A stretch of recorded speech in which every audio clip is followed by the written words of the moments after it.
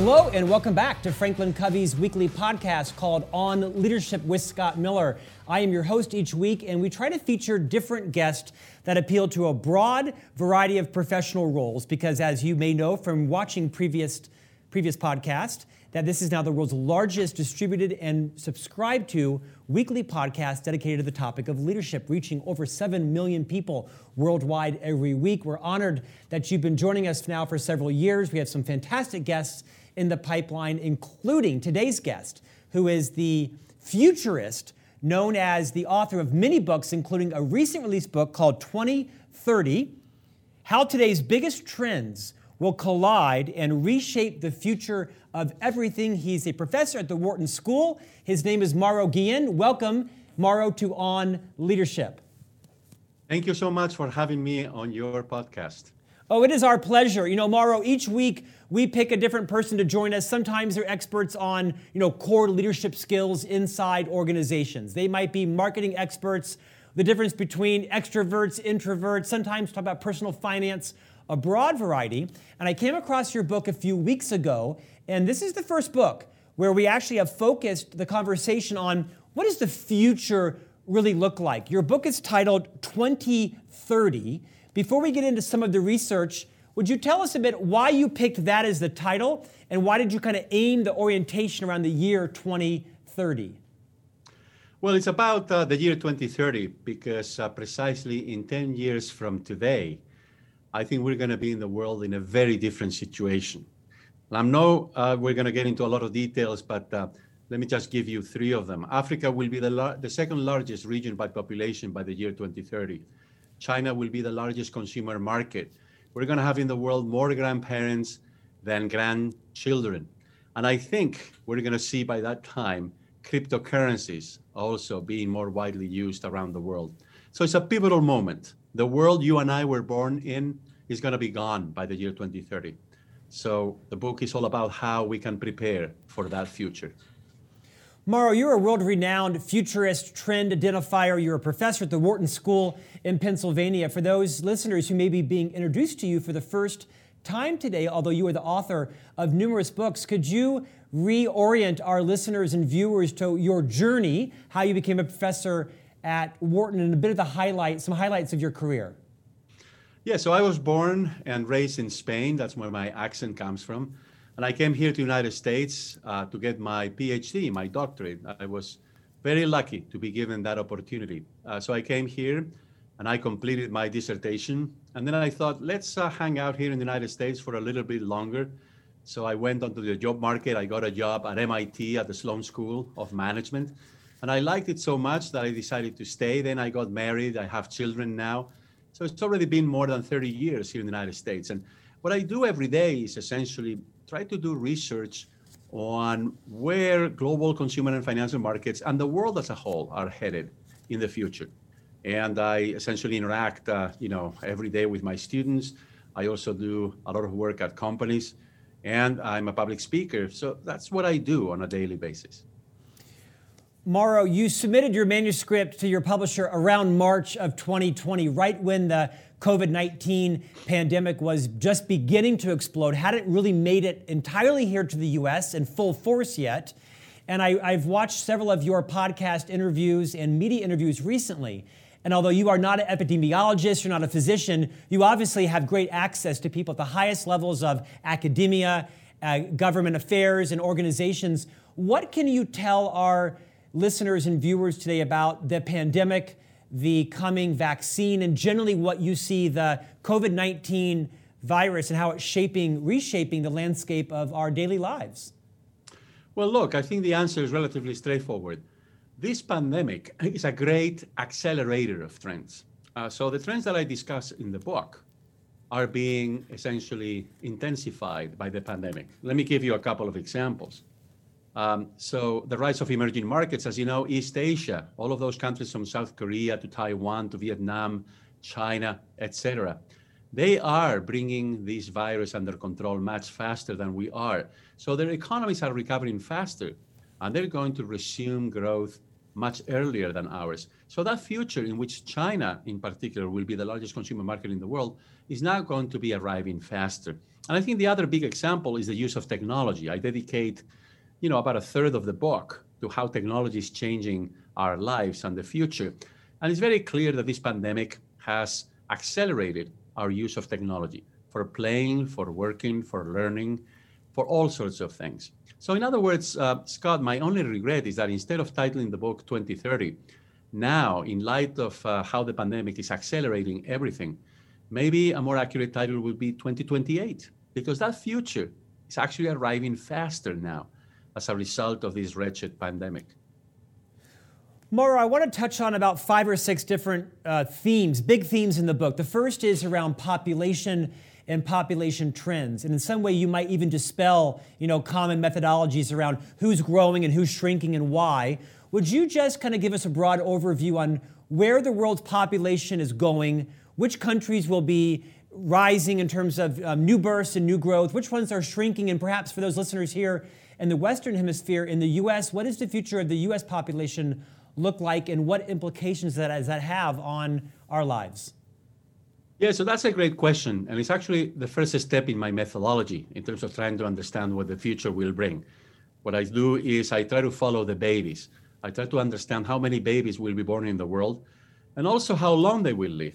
And, the birth rate is declining. The number of children per woman has been declining for a long time in the world, but hasn't declined at the same pace all over the world. It has declined faster in places like Japan or China or Europe, or even here in the United States. While at the same time, although it is declining, it's still much higher in South Asia or in Africa. So here we see the first big change, which is that the centers of gravity of population in the world are going to be shifting away from primarily East Asia and Europe towards South Asia and Sub-Saharan Africa. Here in the United States, we're not as extreme in terms of the decline in the number of babies as Europe or Japan. So the US population will be more steady. Now, the second big change, of course, is that we're living longer and longer and longer. Life expectancy is growing, and it's especially growing very fast in the emerging markets and in developing countries. And so what this means then for the year 2030, once again, is that the populations in the world are going to be more important in places like South Asia, including India or Sub-Saharan Africa. But at the same time also, let's not forget, the other big thing that we're going to see is that the population above the age of 60 is going to be the largest segment of the population. And it's going to be the largest part of the consumer market here in the United States, for instance, as well as in Europe, in China, in Japan. Now, that's a big change because if you remember, up until now, companies will always focus on middle-aged people, people in their 30s, people in their 40s. That would normally be the largest consumer segment. From now on, it will be the population above age 60. That's a big change. And that's going to change American businesses. It's going to change companies around the world. So let's talk about that for a moment, because in the book you talk specifically to sort of the graying population and how organizations, leadership inside companies are going to have to rethink their mindsets, their paradigms, their beliefs around how they value perhaps that older segment of their employee workforce, because these people are staying in their careers more. They're more technically savvy. What advice would you give to chief human resource officers, to chief people officers, to people who are responsible for recruiting and retaining people that might need to shift their paradigm around how this aging, graying segment is going to be more relevant than ever? Yes, this is a very important trend, and I think talent managers, HR managers at companies need to pay a lot of attention to this. And I think the single most important point, Scott, is that, a 65-year-old or a 70-year-old today is in much better mental and physical shape than a 65 or a 70-year-old person, let's say 30 years ago. And those people at that age have another 25 or 30 years in life expectancy ahead of them. That's another lifetime. And we're wasting their experience. We're wasting their knowledge. I don't think we should let all of those people retire. I think companies and other types of organizations should tap into that expertise. And by the way, many of them don't want to retire. They would prefer to be working at least part-time, because otherwise, a 25-year-long retirement strikes me as a very long time. So I think companies need to fundamentally rethink this idea that the most productive workers are those in their 40s, perhaps in their 50s, I think companies and other organizations should seriously retain their labor force beyond age 60 or 65. And again, remember, a 65-year-old today is in much better shape than a 65-year-old 20 or 30 years ago. And that person has experience, has skills, has knowledge. They're useful to society, to the economy, and to companies. I think that's my experience too. I look at the people in my life that are perhaps in their 60s and even mid-70s. My father-in-law, my mother-in-law. These are very sharp professionals that have expertise in their industries, and they're still working in consulting. I'm sure they'll be glad to hear your trend there. Let me pivot a second. We've heard a lot about the disproportionate impact that COVID-19 is having on female employees, female executives, female leaders, because the nature of the family is that they're, in many cases, having to choose or practically choosing to step away from their career to take control of their family because of virtual learning and the risks happening with their children. In the book, you talk to this sort of rebalance of wealth towards women in the future, away from men, not entirely away from men, but that perhaps the wealth will shift towards women. Would you speak to that point around the future shift of wealth towards women, and do you see that being interrupted at all with this sort of surprise negative impact that the career workplace is having on disproportionately towards females? Yeah, so the projection in the book is that by the year 2030, more than half of the net worth in the world will be owned by women.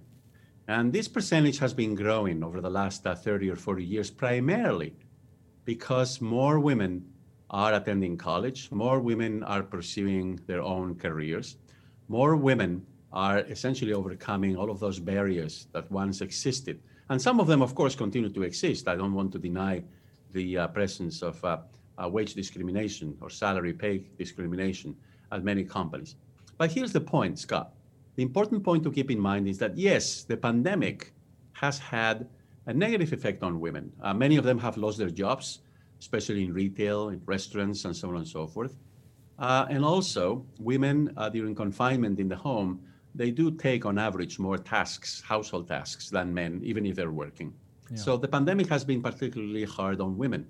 Having said that, many women who are now educated, they have jobs such as yours or mine. They can work from the home. So they're continuing to make progress. And here in the United States, we have more women in college than men.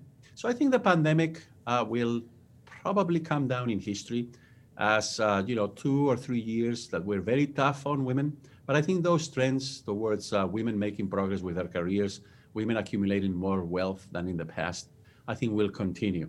I think this is just a short intermission in that long trend that has been going on now for 30 years or so, that, as I was saying earlier, by the year 2030, will produce a situation in which women will own more than half of the wealth in the world. Mauro, let's pivot to sex. Let's talk about sex. In the book, you share an interesting correlation between, you might say, the birth rate and the decline of sexual activity amongst couples and its relation to technology. I had never thought about that, but can you speak to that? Yes. So I started to research that issue because I was seeing in many surveys that people, young people in their 20s, in their 30s, were essentially spending a lot of time on social media or perhaps playing video games and so on and so forth. And they're no longer building social relationships and committing to somebody, a life partner, to the same extent that previous generations did. And not only that, also that they were having sex less frequently. So I think this is undeniably also something that is accelerating that trend towards lower birth rates, so fewer babies in the world. And I always mention the natural experiment that took place on the island of Zanzibar. This is part of Tanzania in East Africa. In 2008, they had a power blackout that lasted for 1 month. But one part of the island has a connection to the grid, so people there went without power for 1 month, so they couldn't play video games, they couldn't recharge their phones, and so on and so forth. But the other part of the island, where they never had a connection to the grid, they continued to use their diesel generators, so they continued to have power. And you know what? 9 months later, what happened was that among the families that went without power, there was an increase in 21% in the number of babies relative to normal conditions. Whereas in those parts where they continue to have power, there was no change whatsoever in the number of babies.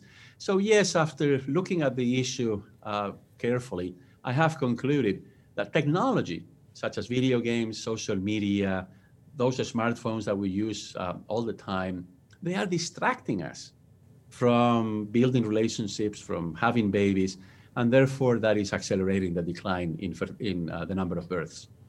Mauro, I know you're not a social scientist by trade or by credential, but we hear this concept of, COVID babies that were, conceived during the stay-at-home orders or pandemic. Do we expect to see 7 months, 9 months from now, an explosion of new births? And is that true or not true? And is that good or bad in terms of our country? You kind of dispel some of the doomsdayers that say the world cannot ever support 7.5 billion people. Talk a bit about COVID babies and bring some truth to the idea of how many people can our world support.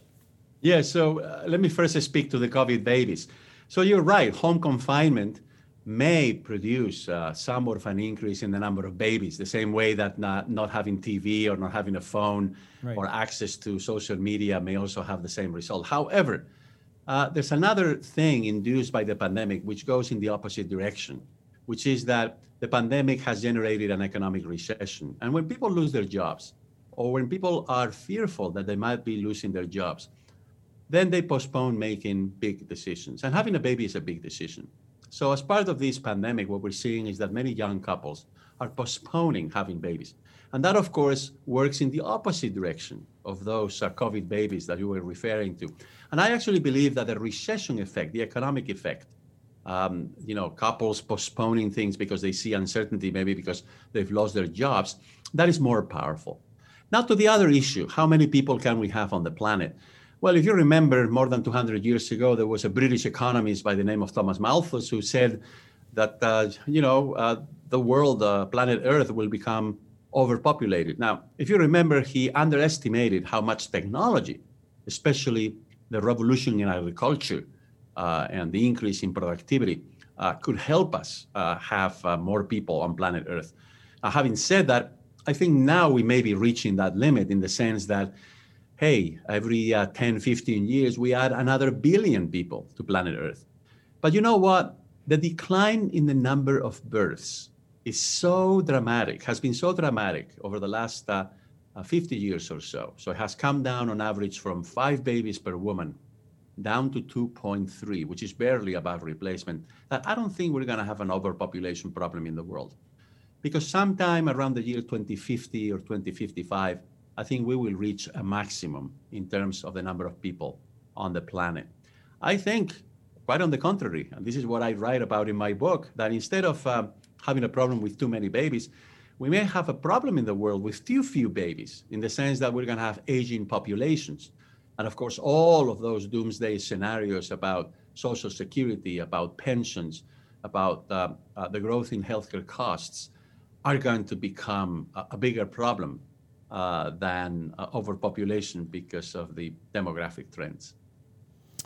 Mauro, let's talk about technology. I'd like to set aside for a moment blockchain and cryptocurrency, because I'm going to have you give us a lesson on those, if you will, because we hear them, but I'm not sure everybody really knows what blockchain is, and it's obviously broader than just currencies. Can you speak broadly to what are some of the big trends, market trends you see around technology, mobile phones, things like that, that are changing the landscape on how we live our lives, but also how leaders and organizations should be thinking about mobility, connectedness, engagement, and looking at their customers and clients maybe differently? Yeah, so I think this is, over the next 10 years, something that is literally going to change the world. Let me begin with smartphones. We assume that everybody's got a smartphone, and that's not true, not even here in the United States. Only 81% of the population has a smartphone. But when you consider that issue globally, then only about 40% of the world population has a smartphone. There's a lot of other people who have a cell phone, like a less advanced device. But I think over the next 10 years, we're going to see that instead of just 40% of people in the world owning a smartphone, we're going to see 60%, 70%, 80%. So a continuation of that trend. Now, the other big thing is automation. The pandemic actually accelerates this trend. Has been going on for a long time in the manufacturing sector in particular. But during the pandemic, we've seen that many companies couldn't get going because they didn't have the supplies or because their employees were falling sick. So automation, I think as a result of this pandemic, is going to be intensified, and it's going to reach the service sector big time. Hotels, retail, education, everything, right? So that's a big change that I'm expecting for the next 10 years. Another one is artificial intelligence. We're moving into a new, brave new world in which, doctors are going to be using AI applications to try to find the best treatment for a particular patient. And also that AI is going to make our transportation systems smart. And we're not going to be wasting so much energy or so much time in traffic, and so on and so forth. And then lastly, the other thing that I want to bring to your listeners' attention is something I think really, really important for the future, which is that I think this combination of smartphones, AI, automation, all of these things are going to help us perhaps tackle the problem of climate change. Because you see, I think we've been relying too much on agreements among governments, on major breakthroughs in terms of the energy that we use and the greener and renewable sources. But I think we also need to change people's behavior. As consumers, we're too wasteful, and that generates a lot of carbon emissions. So I think through technology, smartphones, AI, we can help people like you and I become so much more conscious consumers in the sense of wasting less and leaving behind a smaller carbon footprint. That's encouraging. Let's talk about blockchain and then cryptocurrencies. But before you do, I want you to bring it down to my level, because I understand it peripherally, but I'd love it if you would maybe give me a little bit of a lecture on what is blockchain and why is it important. And you hear all kinds of opinions about it being part of kind of the dark web, and it's empowering nefarious forces. Will you just give us a bit of a primer on what is blockchain, why is it so important, how is it going to impact us, and then perhaps move into the power and either illegitimacy or legitimacy of cryptocurrencies and currency in general? Yeah, so let's begin with the blockchain. So the blockchain is the technology that underlies cryptocurrencies. So the Bitcoin, when it was invented, it was a new cryptocurrency that was built on the blockchain. But the blockchain is a very simple concept. So it's a registry. You're registering things that happen. So imagine that instead of having a digital registry, what you have is a physical one. Let's say it's a wall. It's a brick wall. And in every brick, you just register something. For example, at a hotel, who is the guest who goes to a room? And you inscribe that event on the wall in one of the bricks. But now, once you've inscribed the brick, you can no longer take it away. You can not erase it. So that's another very important aspect of the blockchain, that the registries, the records that you inscribe in it, are absolutely immutable. They can never change, okay? So you use each brick on the wall to register one such event, the guests that arrive at the hotel and they enter a room. And then you also make another record when the guest leaves the room, leaves the hotel, and pays the bill, and for how much. When you've run out of bricks on that wall, you build a second wall, and so on and so forth. Each brick is organized in a linear way. So the records are essentially immutable, but also they're ordered, right? And so what happens later along those records on the wall, along those bricks, then brings you up to date to what the situation is today. So now imagine that instead of having a physical wall, you have that registry online. And that has two advantages. One is that it's considerably cheaper, but also that everyone can see it, right? So it's an immutable registry where the bricks or the little pieces, the little records are ordered. And then on top of that, everyone has access to it. Now, this technology is extremely powerful because it can help us move all sorts of things, all sorts of transactions, markets, registries that right now we have on paper, right onto the digital world. And that essentially opens up a new universe of opportunity. And cryptocurrencies Well, that's why they use the blockchain, because what you need is to keep track of who owns that particular Bitcoin or that particular unit of cryptocurrencies. Now, again, you're not erasing it when that currency changes hands. You're not erasing the records. What you're doing is creating a new record that updates the older information. So that's the logic behind the blockchain. Is, I think, quite simple. And again, what makes it so powerful is that now we can do that digitally online for everyone to see. Mauro, speak to cryptocurrencies. Recently, we interviewed the famed financial author, Robert Kiyosaki. In the US, he wrote the books, Rich Dad, Poor Dad. These books have sold 40 million copies. He was quite dismissive of the nefariousness of cryptocurrencies, and returning to kind of old-fashioned principles. As a professor at Wharton, as an enormously credible futurist and thought leader, the average husband, father, mother out there working, what would you tell us about the future of currencies and cryptocurrencies? What should we be aware of, concerned about, and where should we have confidence? Oh, look, I actually agree with all of those people who are saying that they don't see cryptocurrencies as such succeeding in the world. And the reason, Scott, is very simple, which is that governments have had a monopoly over the printing of money for at least 100 years, right? Here in the United States, for a little bit over 100 years, since the Federal Reserve was founded just before World War I. And governments are very reluctant to give up that monopoly, because that gives them control over monetary policy. And there's probably quite a few reasons, if you ask a monetary economist, as to why it's important for the government or for the central bank, in our case, the Federal Reserve, to continue having that monopoly. So I agree with those people who believe that the reason why Libra, you remember this currency that Facebook launched and 25 other companies joined about a year and a half ago. Yep. Now nobody's talking about Libra any longer because central banks around the world, including the Fed, came out saying, we don't like this, right?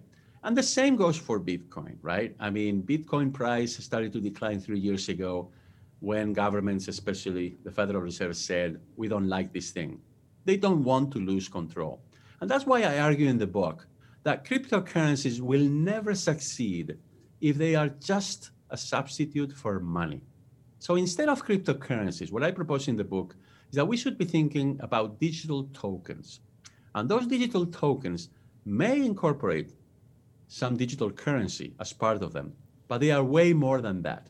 They're also discount coupons. They're also incentives to, for example, avoid wasting so much energy.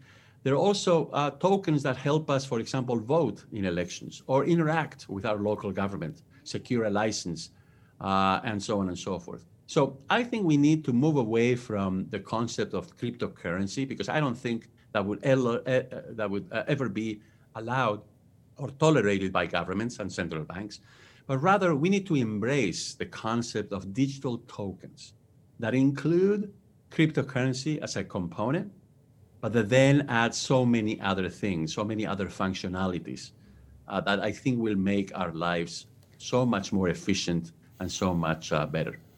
Mauro, I imagine you give lots of keynote speeches around the world, both live, in person, and virtually. In fact, I can envision you perhaps even keynoting Franklin Covey's global conference.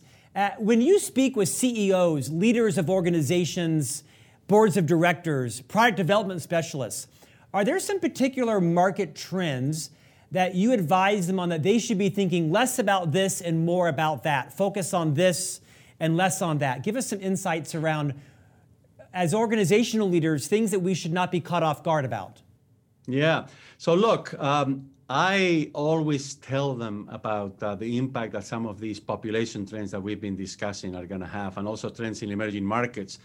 So if I'm specifically speaking to consumer goods companies, I will tell them, look, focus on those emerging markets and be careful. China is going to be the largest consumer market eventually, but shortly thereafter, India will become the largest consumer market, even larger than China, let's say by the year 2045 or so. And the reason is that India today has more babies than China, so they have a younger population. And of course, sales of homes, automobiles, consumer durables, those things drive consumption. I always tell them about technology and how technology, I think, is going to make, for example, old age, what today we call old age, a thing of the past. I don't think we're going to have old age any longer, because technology is going to ensure that we have a lifestyle when we are in our 60s, in our 70s, in our 80s, which is going to be a very active lifestyle. So I essentially bring to their attention what's going on with demographics and what's going on with emerging markets and emerging technologies. And I put all those three things together to show them that consumer markets and financial markets are going to change in dramatic ways over the next 10 years. These changes are converging right now. And of course, I always tell them, this is the moment in which to prepare. Don't wait until the year 2030. You need to start preparing now. Mauro, what are you most concerned about and what are you most encouraged about? I think my biggest concern right now is, of course, the pandemic. But more broadly, I think it's the lack of collaboration and the lack of, of an exchange of ideas in the world. I think we need to try to learn from one another much more than what we're doing right now. I'm obviously also concerned about the problem of climate change because I think we're starting to see some of the consequences, some of the implications, and there is probably something that we can do, not just in terms of government policy, but also, as I mentioned earlier, in terms of consumer behavior. But look, I'm an optimist. I see most of these changes as challenges that can be turned into opportunities. I don't necessarily see them as threats. But let me tell you something that I think is really important in that respect, which is that inevitably there's going to be winners and losers. As you know, inequality has been growing, and the pandemic is only accelerating that trend. You mentioned gender dynamics earlier, but we also have race. We also have by income. I mean, some people don't have the luxury that you and I have, that we can work from home. They actually have to show up at work, and therefore they're more exposed to the effects of this pandemic. So inequality is getting accelerated. And I hope that over the next few years, we don't make the mistake of forgetting about the people who lose out as a result of all of these technological trends, all of these economic and demographic trends in the world. So if we want society and the economy to work properly, I think we should take care of those who are displaced by some of these trends, some of these forces. Beautifully said. Mauro, our time is ending. You write pretty extensively about the collaboration economy and how, the average professional doesn't look like what our belief system of the average professional looks like or sounds like or should be like anymore. Will you talk a bit to this idea of what the future of the collaboration economy looks like and how maybe some of us can not just take part of it, but leverage it? Yeah, so we've seen the beginnings of it with Uber, or the Chinese equivalent, Didi, or with Airbnb. But I think there's so much more scope. And let me just tie it to the problem of climate change. You see, we waste a lot of food. And the agricultural sector, including the distribution of the food, is the single biggest contributor to carbon emissions. I think we should be sharing more of our food, not just for those people who don't have food, but also so that we don't waste as much. And therefore, we can reduce carbon emissions. But we're only at the beginning of that process. And I think sharing platforms implemented as an app on your phone, the same way that you have an app for Uber or Lyft, that can help us move in that direction. Another one is sharing of clothes. So we have Rent the Runway out there and other similar platforms. But that's another wasteful area in our economy. We buy way too many clothes, and some of them we only wear once or twice. And the clothing industry is the third or the fourth largest contributor to global carbon emissions. So I think the collaborative economy can go in so many directions. And I really hope that it develops in such a way that it enables us to tackle the problem of climate change, to tackle the problem of environmental pollution, and that it helps us make our cities so much more livable than they are nowadays.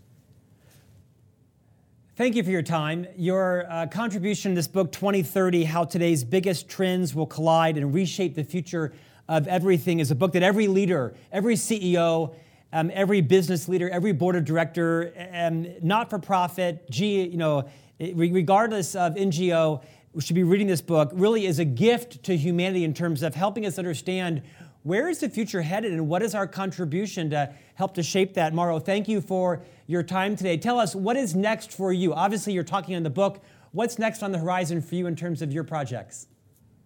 Well, I'm obviously trying to, spread the word about the ideas contained in the book. Yes. But I am beginning a big project that has to do precisely with the last question that you asked me, with digital platforms and how they are transforming our lives.